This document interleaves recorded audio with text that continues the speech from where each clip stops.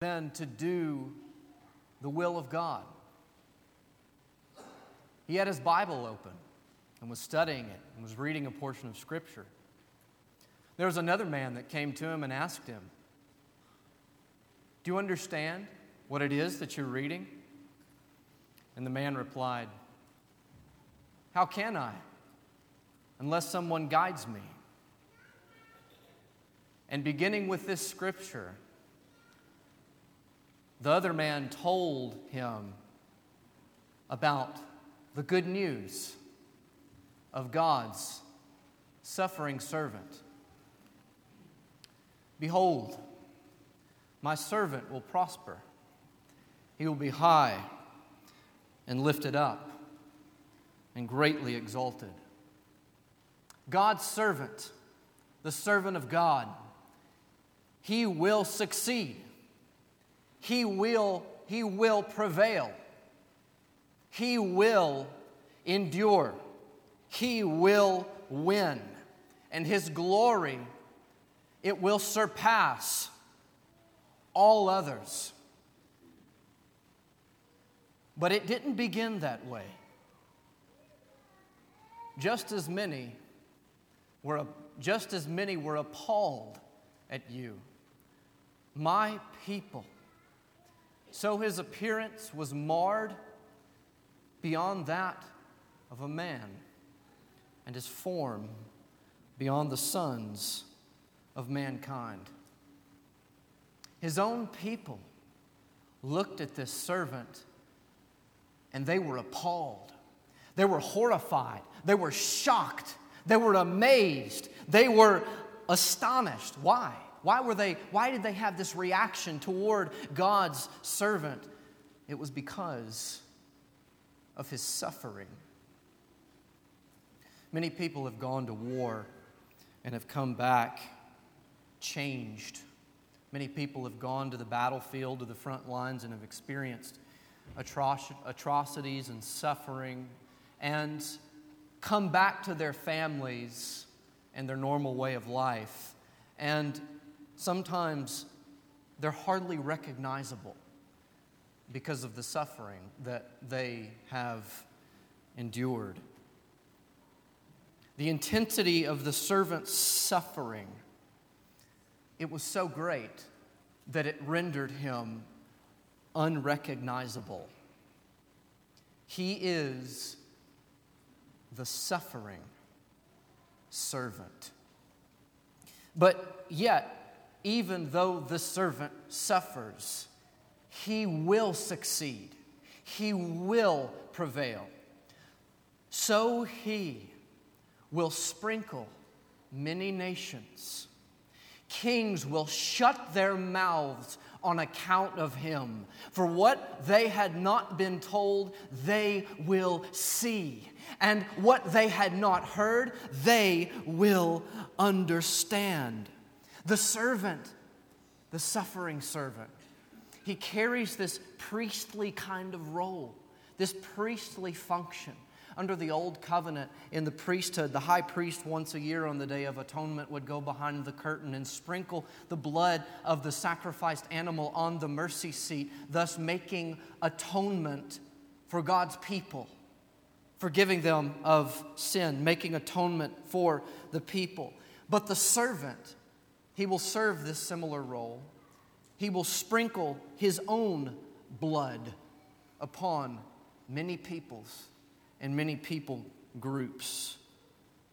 The most powerful and influential people on this planet, kings, those who have the power to do whatever it is that they desire to do, will eventually look at him, this servant, and be speechless. Not be able to say anything in his sight because of his glory and his grandeur and his awesomeness. Their horror will turn into amazement. They will see and they will understand how glorious this servant really is. Who would believe this? Who has believed our report? And to whom has the arm of the Lord been revealed? This seems crazy. Who would believe what we just heard in chapter 52, verse 13 through 15? Who in the world would believe what this servant would accomplish? Who would have thought that God's power, God's saving power, would be revealed in that kind of manner? In every other sphere of human reality, greatness is not achieved by descending into it. Greatness is not achieved by humiliation. Power is not displayed by weakness. But with the servant, it was. For he grew up before him like a tender shoot and like a root out of dry ground. He has no stately form or majesty that we would look at him, nor an appearance that we would take pleasure in him. The servant doesn't have an appearance that would make him stand out as unique. He was like anybody else. If you saw this servant, you wouldn't automatically assume, wow, he's going to do something great. He's going to do something grand in his life. He had no stately form or majesty that we would look at him or desire him. And that lack of desirability, it eventually led to hatred. He was despised and abandoned by men, a man of great pain and familiar with sickness, and like one from whom people hide their faces. He was despised, and we had no regard for him.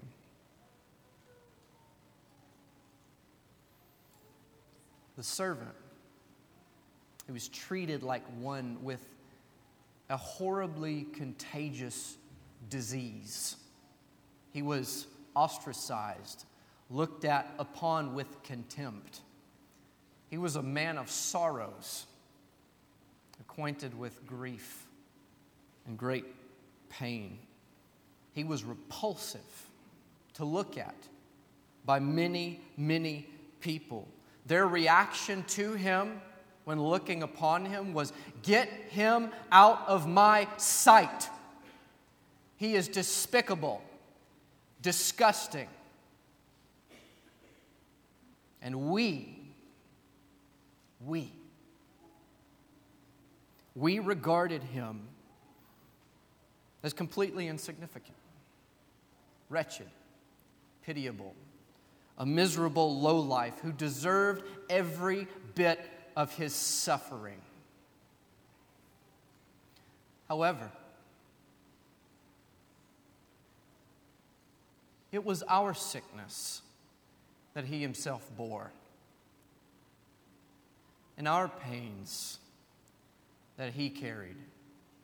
Yet we ourselves assumed that he had been afflicted, struck down by God, and humiliated.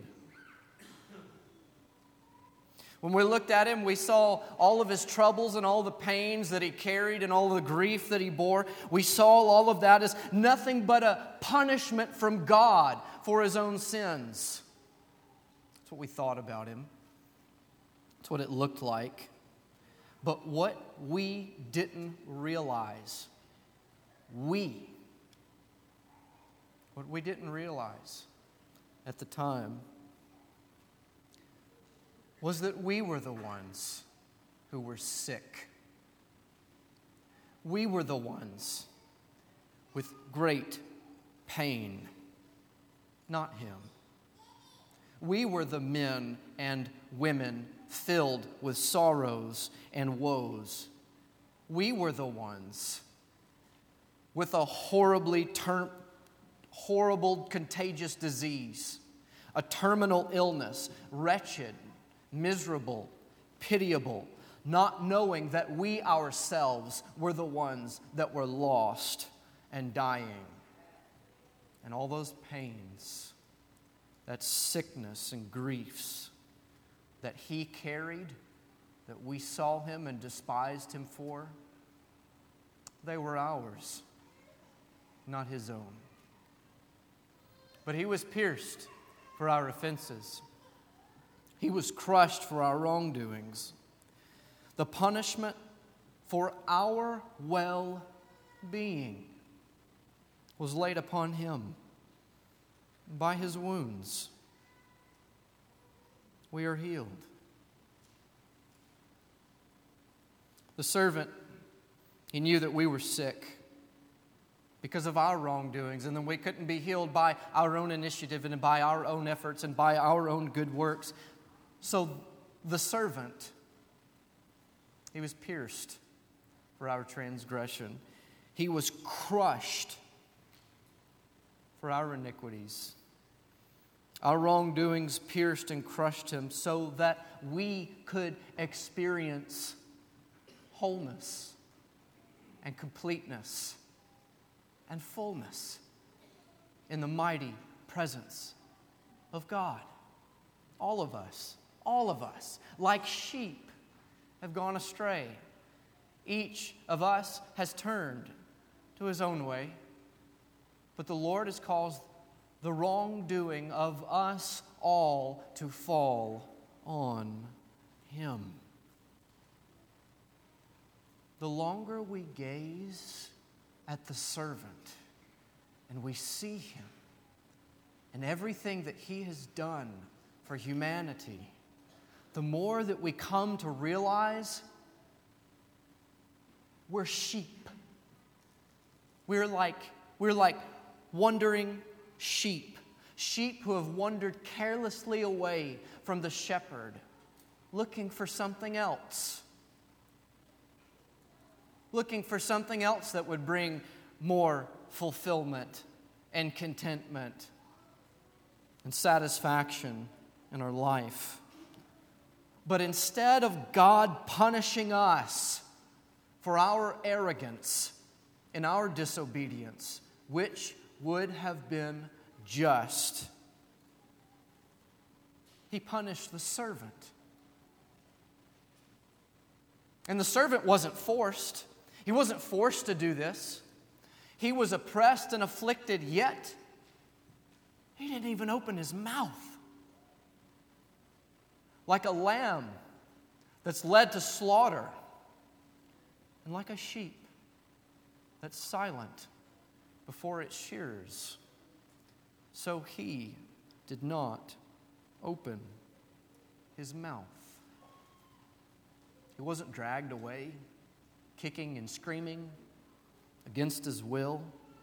He could have called 10,000 angels to come destroy the world and set Him free. But He didn't. He remained silent.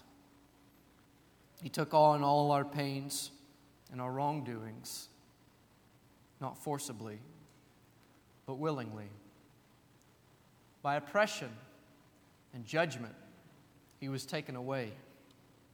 And as for His generation, who considered that He was cut off from the land of the living for the wrongdoing of my people, to whom the blow was due. He was led away after a phony, unjust trial. No one even cared. No one even batted an eye that injustice was occurring. If it was any other person, if it was a normal person, they'd be crying out, "Injustice! Injustice! This isn't fair. What's happening to me is not just. It's not fair." But He didn't say that. He was cut off from the land of the living, implying that His death was not only a violent, premature, physical death at the hands of mankind, but also the just judgment of God, the holy wrath of God was unleashed upon the servant. And he didn't cry out injustice or this isn't fair. That was what we deserved. In his grave, it was assigned with wicked men. Yet, he was with a rich man in his death because he'd done no violence, nor was there any deceit in his mouth. They intended to bury the servant with criminals because of the crimes that they accused him of. But ironically, he ended up in a rich man's tomb because he didn't do anything wrong. There was no deceit in his mouth. He was perfect. He was sinless. No kind of wrongdoing was found in him. They had to make things up to accuse him of so that they could kill him. But even though he was sinless and perfect, it was God's will to do this to the servant. And not only was it his will, it brought God pleasure. But the Lord desired to crush him, causing him grief. If he renders himself as a guilt offering, he will see his offspring. He will prolong his days. And the good pleasure of the Lord will prosper in his hand. The Lord desired to crush the servant. In other translations, it says the Lord was pleased to crush his servant, causing him grief. It brought God pleasure to crush the servant. How odd. How odd. It brought God pleasure to crush an innocent person and allow him to carry the sins of sinful men and women upon his shoulders. How odd. And that's because the full weight and measure of God's wonder, of his glory, of his beauty, and his love is revealed when he crushes his servant. God is on display for all the world to see through the crushing of his servant. You can know God and you can see God through the servant being crushed by the weight of God's wrath. You can see that God doesn't desire you harm. Sometimes we ask, is God even for me? I mean, does God, it feels like God doesn't want me to succeed. It feels like he's in a corner just staring down at me with wide eyes and just waiting for me to mess up.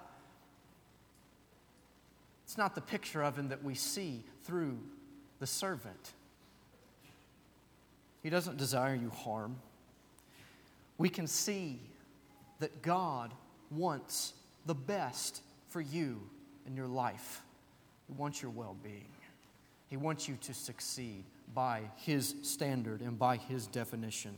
And you can see that God has sacrificed more than you can fathom to make you whole, to make you complete. You can see the heart of God through the servant. As a result of the anguish of his soul, he will see it and be satisfied. By his knowledge, the righteous one, my servant, will justify the many, for he will bear their wrongdoings. As was said earlier, he will succeed not by earthly standards, not by any way that man could create or devise or make up.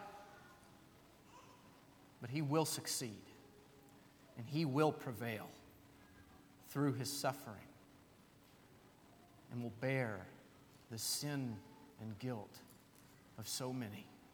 Therefore, I will allot Him a portion with the great, and He will divide the plunder with the strong, because He poured out His life unto death and was counted with the wrongdoers. Yet He Himself bore the sin of many and interceded for the wrongdoers.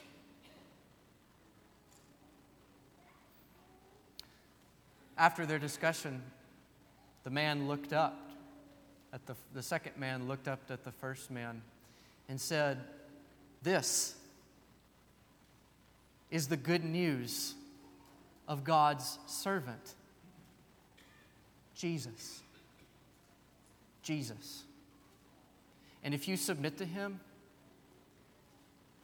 if you see Him as your Lord, if you believe in Him, if you have a changed, transformed vision of Him upon seeing what He has done for the world, if you repent of your wrongdoings, recognize that you are a wrongdoer, a sinner, repent of your sins, if you acknowledge Him as the Lord of your life, and if you're immersed into Him, then He will become your servant, and by His blood sprinkle all of your sins away, and you will be cleansed." And the man stopped him immediately and said, "There's water right here. What hinders me from being baptized?" And immediately, both of the men, man number one and man number two, stepped down.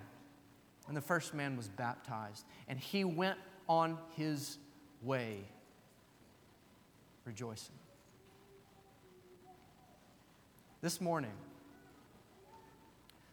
how will you respond to the servant, the suffering servant, Jesus Christ?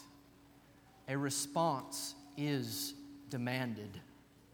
He has served you, and He continues to do so every day if you are in Him.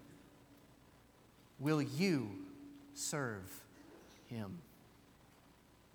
Come forward this morning if you need anything from the church as we stand and as we sing.